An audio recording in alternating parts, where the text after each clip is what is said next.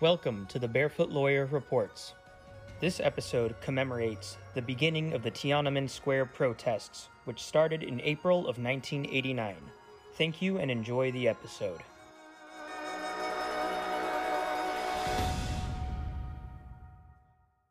"33 years ago, Tiananmen Square happened. Just because the Communist Party leader, his name is Hu Yaobang.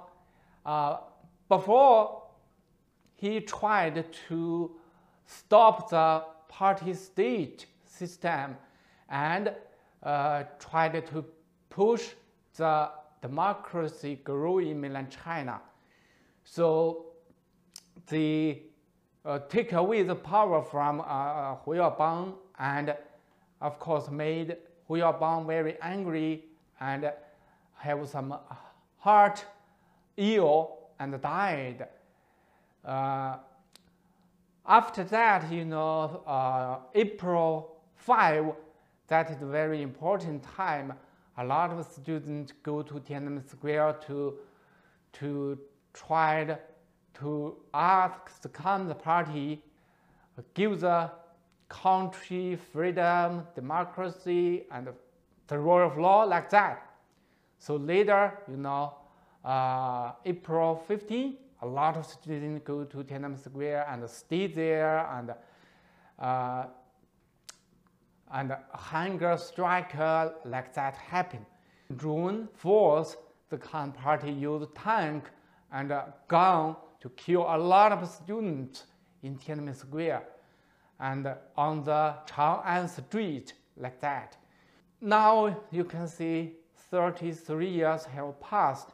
The Communist Party still uses the violence force the people who mention about Tiananmen Square. If you talk about this on the internet, the Communist Party will censor your comments, even send police come to your house. And of course, for the Western country, for the whole world, we never forget it.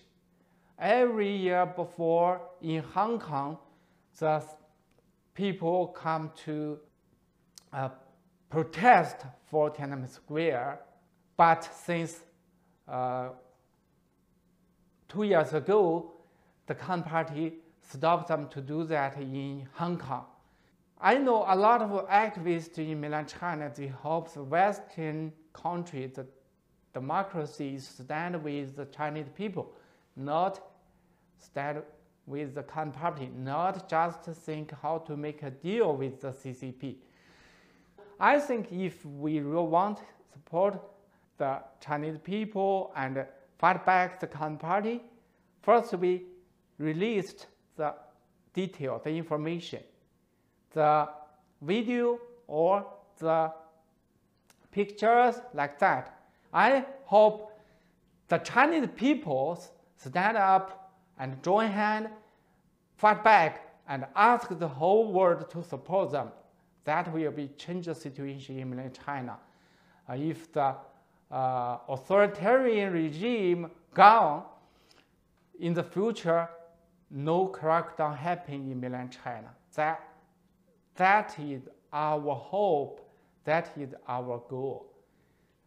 Thank you, everyone. See you next time.